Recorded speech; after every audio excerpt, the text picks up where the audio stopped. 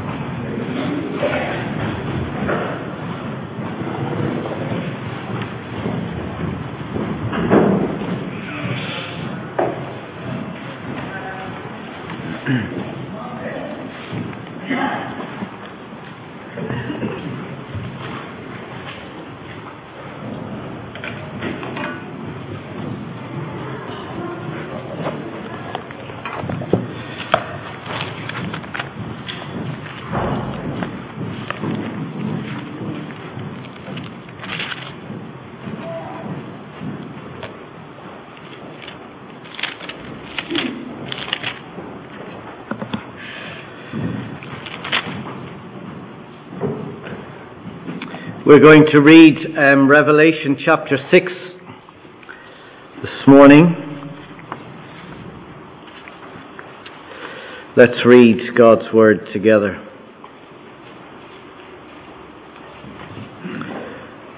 I watched as the Lamb opened the first of 7 seals. Then I heard one of the 4 living creatures say in a voice like a thunder, "Come!" I looked, and there before me was a white horse. Its rider held a bow. He was given a crown, and he rode out as a conquest bent on conquest. When the Lamb opened the 2nd seal, I heard the 2nd living creature say, "Come!" Then another horse came out, a fiery red one. Its rider was given power to take peace from the earth and to make people kill each other. To him was given a large sword. When the Lamb opened the 3rd seal, I heard the 3rd living creature say, "Come!" I looked, and there before me was a black horse. Its rider was holding a pair of scales in his hand. Then I heard what sounded like a voice among the 4 living creatures saying, "A kilogram of wheat for a day's wages, and 3 kilograms of barley for a day's wages. And do not damage the oil and the wine." When the Lamb opened the 4th seal, I heard the voice of the 4th living creature say, "Come!" I looked, and there before me was a pale horse. Its rider was named Death, and Hades was following close behind him. They were given power over a quarter of the earth to kill by sword, famine and plague, and by the wild beasts of the earth. When he opened the 5th seal, I saw under the altar the souls of those who had been slain because of the word of God and the testimony they had maintained. They called out in a loud voice, "How long, sovereign Lord, holy and true, until you judge the inhabitants of the earth and avenge our blood?" Then each of them was given a white robe, and they were told to wait a little while longer, until the full number of their fellow servants, their brothers and sisters, were killed just as they had been. I watched as he opened the 6th seal. There was a great earthquake. The sun turned black with sackcloth made of goat hair. The whole moon turned blood red, and the stars of the sky fell to the earth as figs drop from a fig tree when shaken by a strong wind. The heavens receded like a scroll being rolled up, and every mountain and island was removed from its place. Then the kings of the earth, the princes, the generals, the rich, the mighty, and everyone else, both free and slave, hid in caves and among the rocks of the mountains. They called to the mountains and the rocks, "Fall on us and hide us from the face of him who sits on the throne and from the wrath of the Lamb. For the great day of their wrath has come, and who can withstand it?" Well, I'm going to ask you to stand as we pray. So you can stand as we pray if you're able to. If you don't want to stand, that's all right. It's also a physical exercise. Get some blood into the legs. Let's pray. Our Father God, we ask that you would help us now as we read your word, as we study it together, that you would speak to us by your Spirit, and that you would change us and work in us, we pray. In Jesus' name, amen. Please take your seats.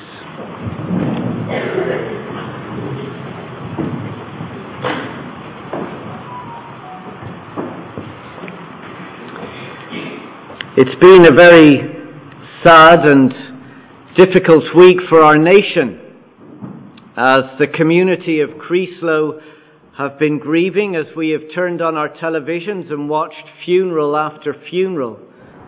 We see the heartache and we witness the emptiness. But as the dust settles, questions begin to arise. Where is God in all of this? And I think it's a question that we all ask as we face our own personal struggles and suffering. It could be an illness. It could be a disappointment. It could be a broken dream. And we ask, where is God? Why is God allowing this? What is God doing? Well, chapter 6 might not answer our every question, but it will help us to see life from God's perspective. Remember, have a look back at chapter 4, verse 1. John is given his second vision. He says, after the first vision, I looked, and there before me was a door standing open in heaven. So we can imagine him looking up, and a door opens before him. And the voice I had first heard speaking to me like a trumpet said, come up here, come up into heaven, and I will show you what must take place after this. You see, we've been invited with John to go through the door into the throne room of heaven. And as we enter, we get to see life from God's perspective. But that's not all. Look at chapter 5, verse 1. As he is in heaven, he says, I saw in the right hand of him who sat on the throne. So God is seated on the throne, and he has a scroll with writing on both sides, sealed with 7 seals. What's written on the scroll? Well, it's God's purposes and plans for history in the world, from the resurrection of Christ to the return of Christ. As that seal is opened, so we will begin to see what is God's plan, what is God's purposes for the world as they are laid before us. So we're going to look at the first 6 seals this morning. And as we open them, we will see what we can expect to happen. First, there will be times of suffering. As the first 4 seals are opened, we see four horsemen being unleashed on the earth with devastating effects. But before we see what they do, we need to ask, who are these 4 horsemen? Well, at some level, they seem to represent the powers and authorities of this world. So we come to them in verse 15, where it talks about the kings of the earth, the princes, the generals, the rich, and the mighty. But as we read through chapter 6, we see there's something darker and more sinister. Behind the evil actions of the powers and authorities of this world is the work of Satan, whose purpose is to bring death and destruction. So as these 4 horsemen are unleashed upon the world, we see the rulers carrying out their sinister intentions of Satan and his minions. So what can we expect to happen? Well, there's 4 things that we see here as we study the first 4 horsemen. First, there will be military conquest. Look at verse 2. I looked, and there before me was a white horse. Its rider held a bow. This is a weapon of war. And he was given a crown, so he has a certain amount of authority. And he rode out as a conqueror, bent on conquest. Now that's familiar, isn't it? Because right now there are wars and conflicts all over the world as rulers expand their borders. We see it in Yemen, in Syria, Ethiopia, Central Africa, Kashmir, Myanmar, and of course the daily reminder of the war in Ukraine. In fact, right now there are over 490 separate wars going on in the world right now. But not only will there be military conquest, we're told there will be violent bloodshed. Look at verse 4. Then another horse came out, a fiery red one. Its rider was given power to take peace from the earth and to make people kill each other. To him was given a large sword.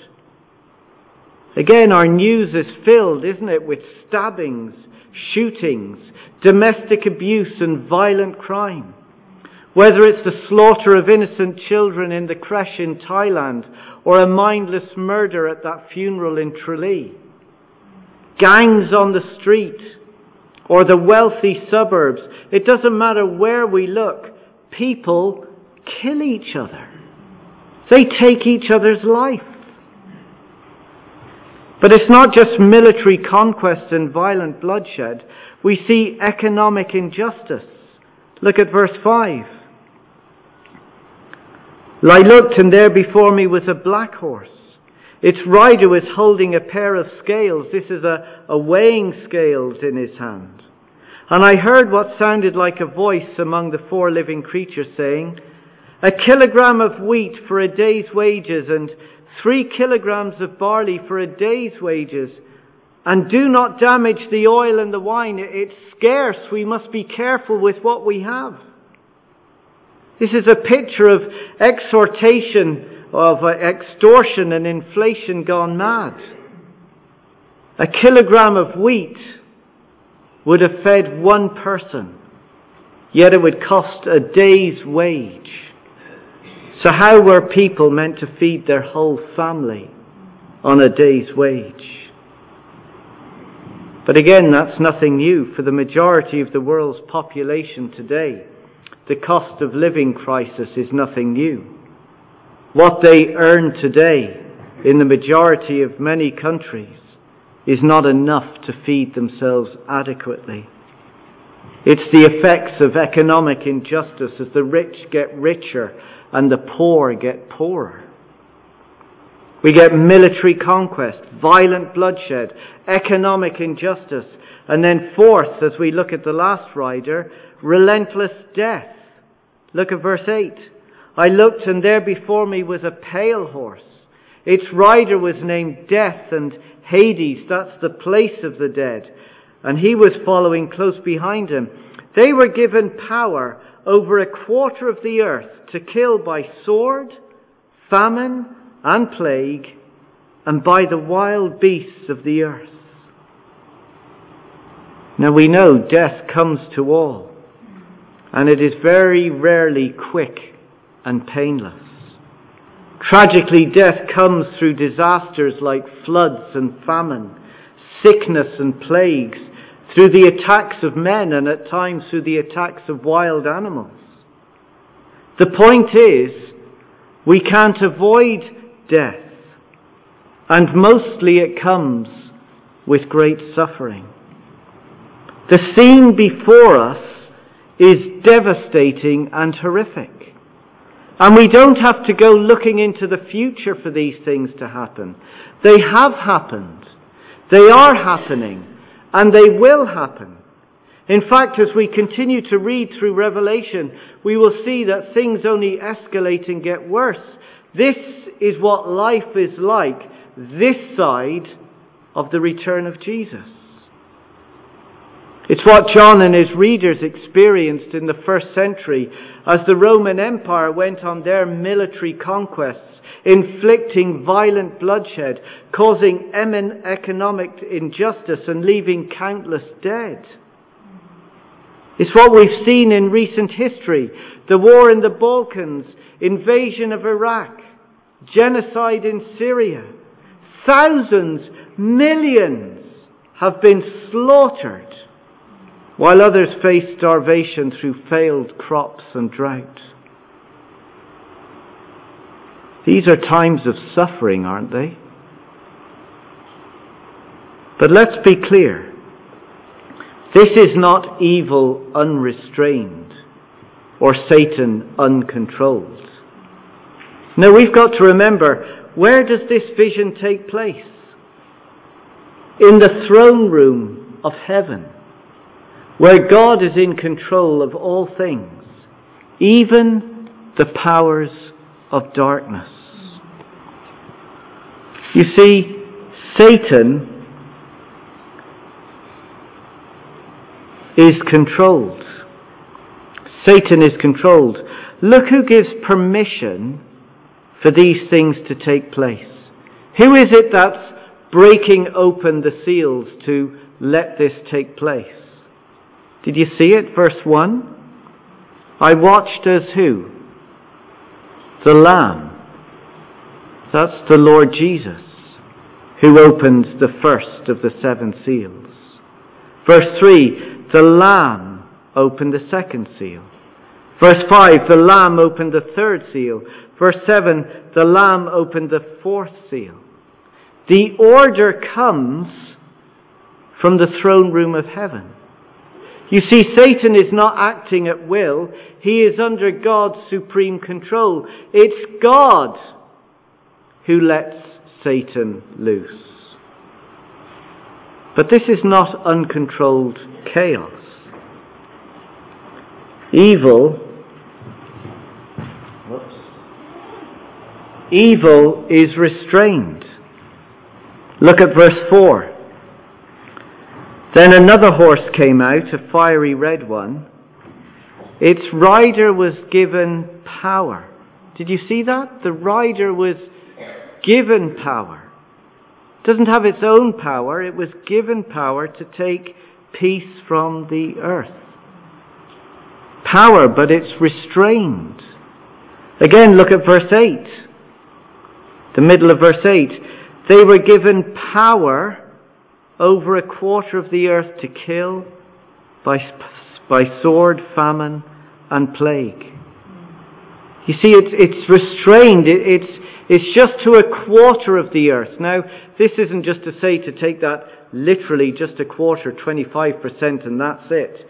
No, it's saying you can go this far and no further.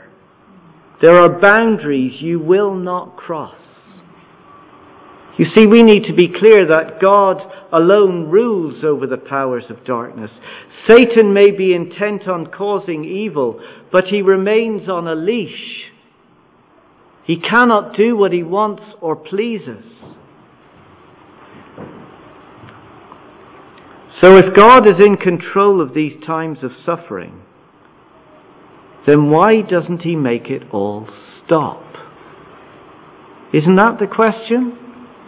If he's in control of it all, why doesn't he pull the leash and restrain Satan that little bit more and put him back in his cage? Why? Well, that brings us to the second big idea. Not only is there times of suffering, there will be cries of longing. Because it seems that these times that we live in will be doubly hard for Christians. Not only will we face the suffering inflicted by man, but Christians will also endure times of opposition and persecution. Look at verse 9.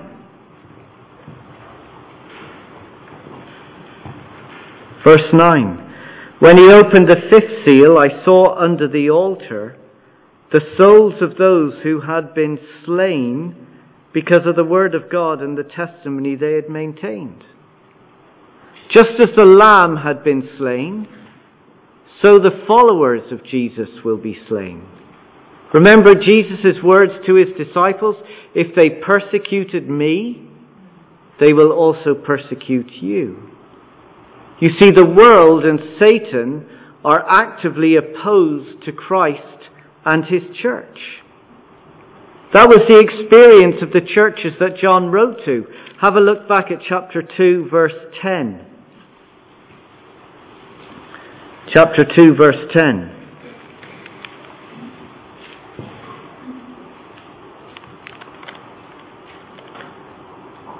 Do not be afraid of what you are about to suffer. This is written to God's church. I tell you, the devil will put some of you in prison to test you, and you will suffer persecution for 10 days.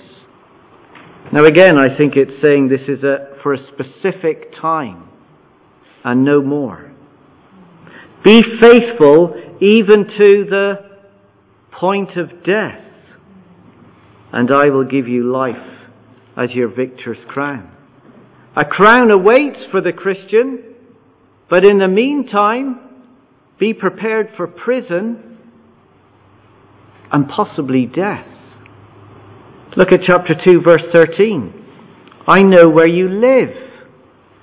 I know where you live. And Satan has his throne there. Yet you remain true to my name. You did not renounce your faith in me, not even in the days of Antipas. Well, who's Antipas? Well, he was just a faithful brother, a faithful Christian, my faithful witness, who was put to death in your city where Satan lives. You see, where the church is, whether that's in Carrigaline or Gillan, Satan is also there, and he is intent on destroying and breaking up his church, God's church. So it shouldn't be a surprise that Christians will be opposed and will die. Go back to chapter 6, verse 9. The reason why we will face opposition and persecution is because, end of verse 9, because of the word of God and the testimony they had maintained.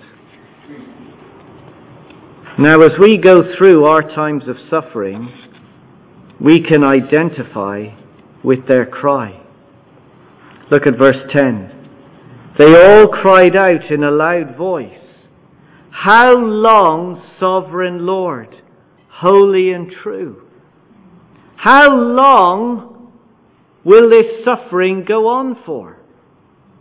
How long must we put up with this brutal war in Ukraine? How long must we have to hear of yet another violent murder? How long must we watch as children become victims of poverty? How long must we have to see so many loved ones die painfully?" We understand verse 10, don't we?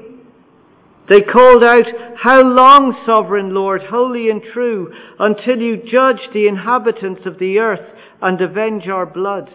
When will justice be done? When will all those intent on doing evil be held accountable? When will the wealthy corrupt be treated as they deserve?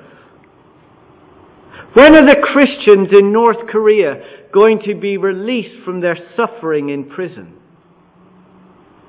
When will the pastors and churches in Mali and Egypt stop being attacked?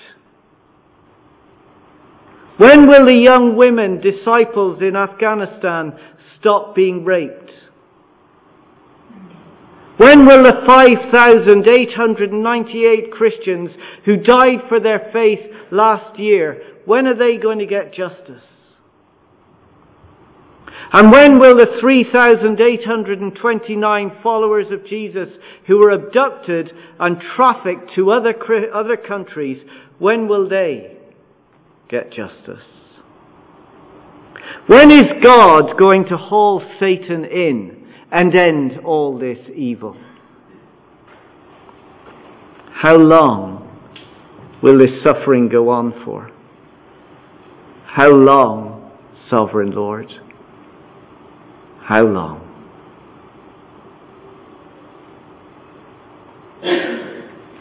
Well, God does answer our cry, and it's both a comfort and a challenge.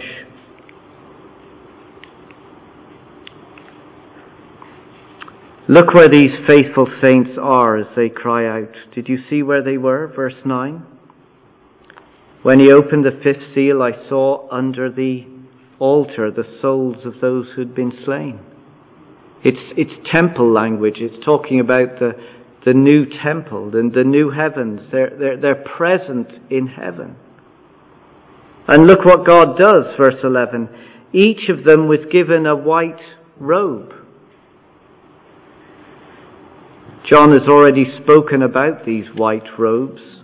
Just go back to chapter 3, verse 4. As he writes to the church,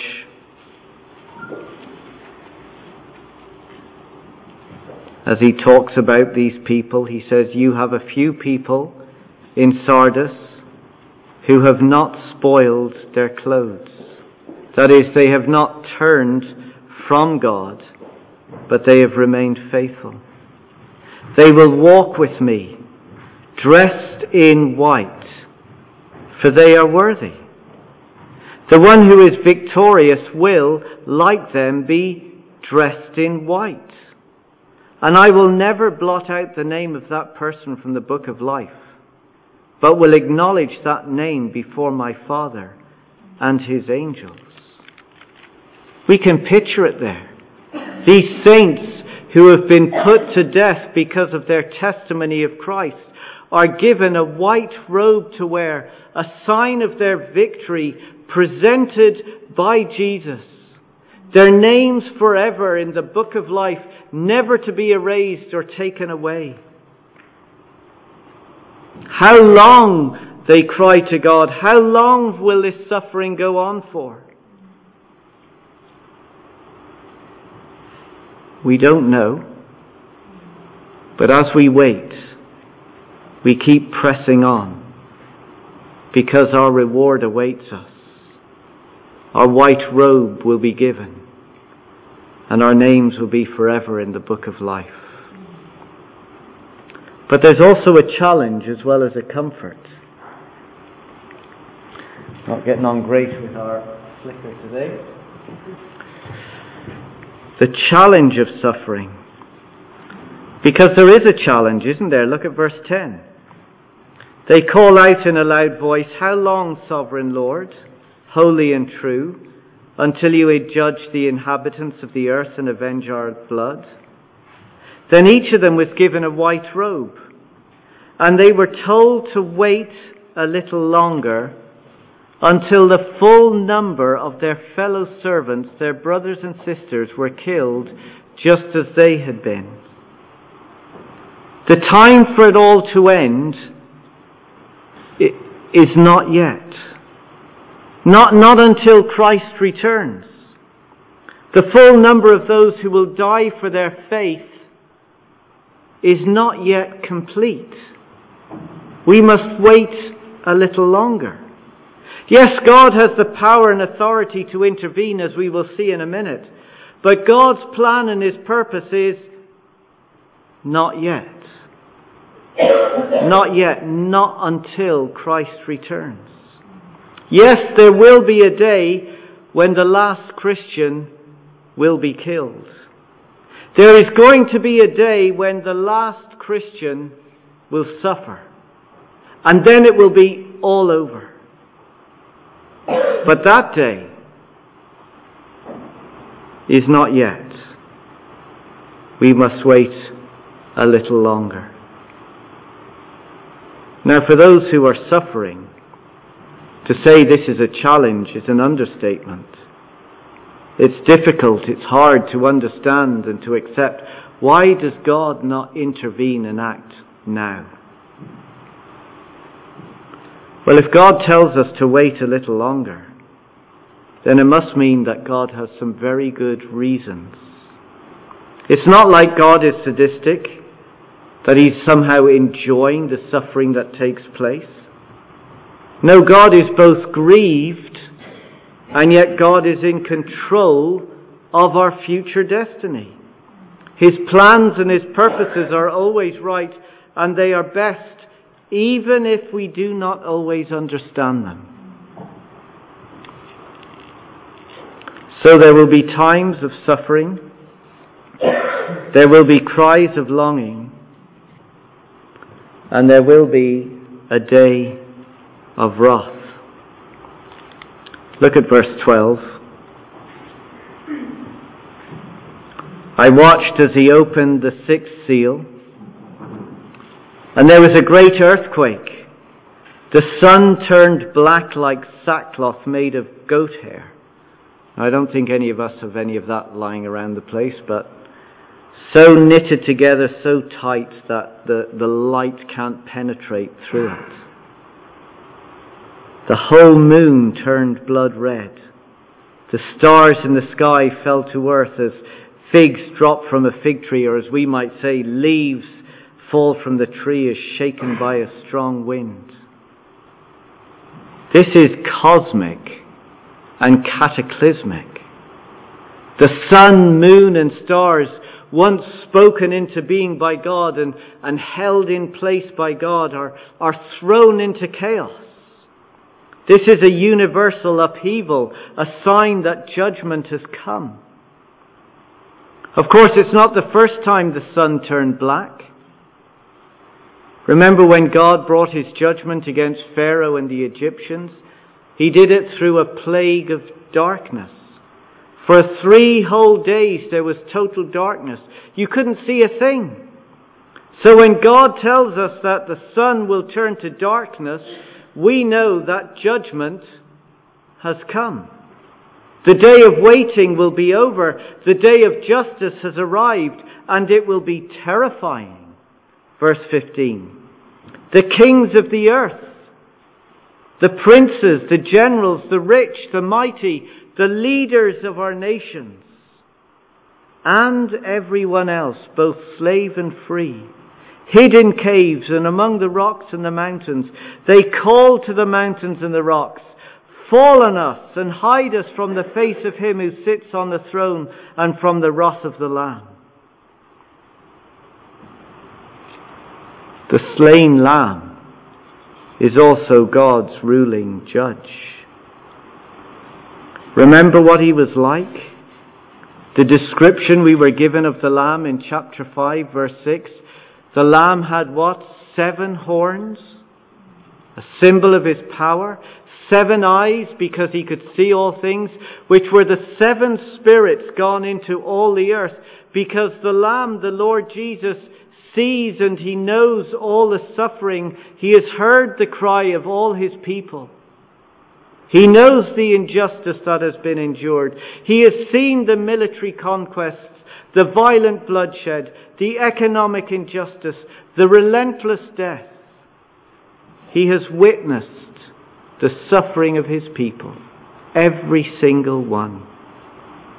And so a day will come when the waiting will be over. Evil and Satan will be reeled in once and for all. God's judgment will be unleashed, and there will be no one to hold it back. No wonder there is fear and panic. Look at verse 17. For the great day of their wrath has come, and who can withstand it?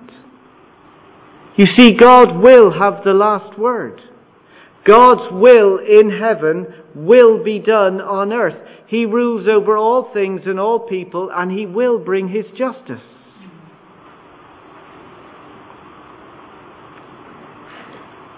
But we're still left with the big question, aren't we? Why doesn't He come now? Well, he could. I get that. I understand that. Well, why doesn't He come right now?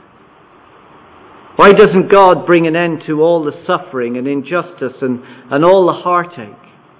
Why doesn't He just end it now?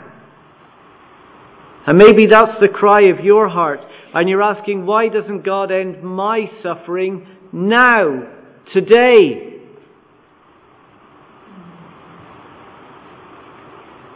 Well, I'm not going to pretend to have all the answers or reasons. But I think this text points to two things that might help us. First, there is a warning of judgment. You see, these times of suffering that we're looking at are signs of a greater suffering that is to come. They're warnings of the ultimate judgment that will fall. The wars, the violence, the injustice, the relentless death that screams at us through our television and social media every single day should waken us up to the reality that one day God is going to come in justice. But not yet. He's patient. He's giving us time. The Bible is very clear to tell us that He longs that none would perish and that none would have to face His judgment. He longs that all would turn to Him. You see, if God did what we asked right now, if God answered my prayer and say, Lord, come right now and stop all the suffering, then that would be it, wouldn't it? His justice would fall, and there would be no opportunity to turn and repent. Our friends, our neighbours, our loved ones, time would be up. They would be like those of verse 16, calling to the mountains and the rocks to fall on us. They'd rather suffer death like that than face God's judgment. So in God's mercy, He says, no, wait a little longer. Be patient. The day will come. But not yet. I have many, many more to bring into my kingdom. So there is a warning. But there's also a promise. You see, these times of suffering also point to times of salvation. Because it is through salvation, through suffering, that salvation ultimately comes. I mean, let's think about this together. As Jesus died on the cross, what do we see happening? The forces of evil and Satan are unleashed. Together they march in military conquest, seeking to destroy the Son of God. They act with violent bloodshed as Christ is crucified and crushed with a crown of thorns. Weak and poor, Jesus goes to the cross, suffering abuse and injustice. He's innocent. And from the cross, He cries out, how long, sovereign Lord? Why have you forsaken me? And from the cross there is silence. There is no answer. Death's relentless call takes over and Jesus dies. But this is not uncontrolled. This is not unrestrained. This was meant to be. This was God's will. This was God's plan and purpose. It's all being unfolded for our good.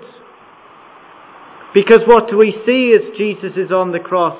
What happened to the sun? It turned dark.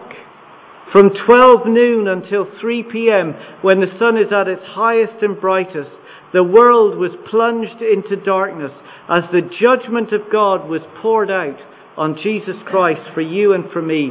The judgment that we deserve fell on Him. And so as we turn in repentance, we are saved. We are rescued.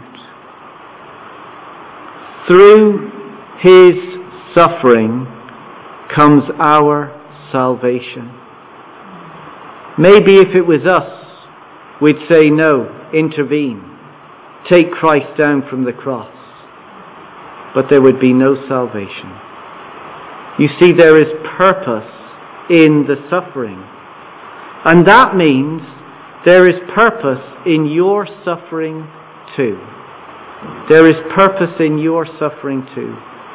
As we look to Christ who suffered for us, as we cry out from our hearts, "How long, O Lord?" As we turn in trust to Him, as we long and wait for glory to come, as we wait for the white robe and for victory, as we wait for heaven itself, so we on our journey are causing others to stop and to turn and to look to Jesus Christ. They will see in us, in our longing and in our cries, where our hope lies. That our hope lies in Jesus Christ, who died for you and for me, who was raised from the grave, defeating death, to give life to all. Why doesn't God intervene right now? I don't know all the answers. There's a mystery and we shouldn't try to answer everything.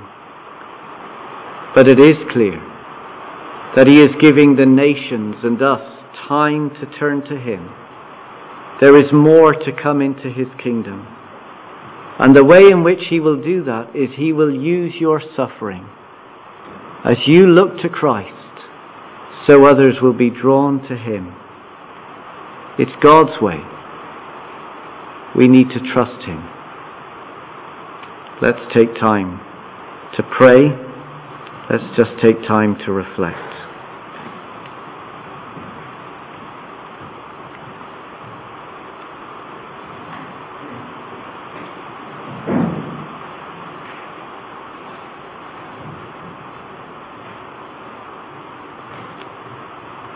Father, we identify with the cry of your saints. How long, O Lord? How long? As we think about our world, as we think about our own individual lives, we long for you to intervene. And so we pray that you would give us patience and perseverance, to trust that you are working out your good and excellent plan for us and for the world. Give us strength, Lord, to keep looking to you in the knowledge that heaven is to come, and you will be with us, and you will walk with us. Please, Lord, bring many more into your kingdom. Use us to show others who Jesus is. In His name we pray. Amen.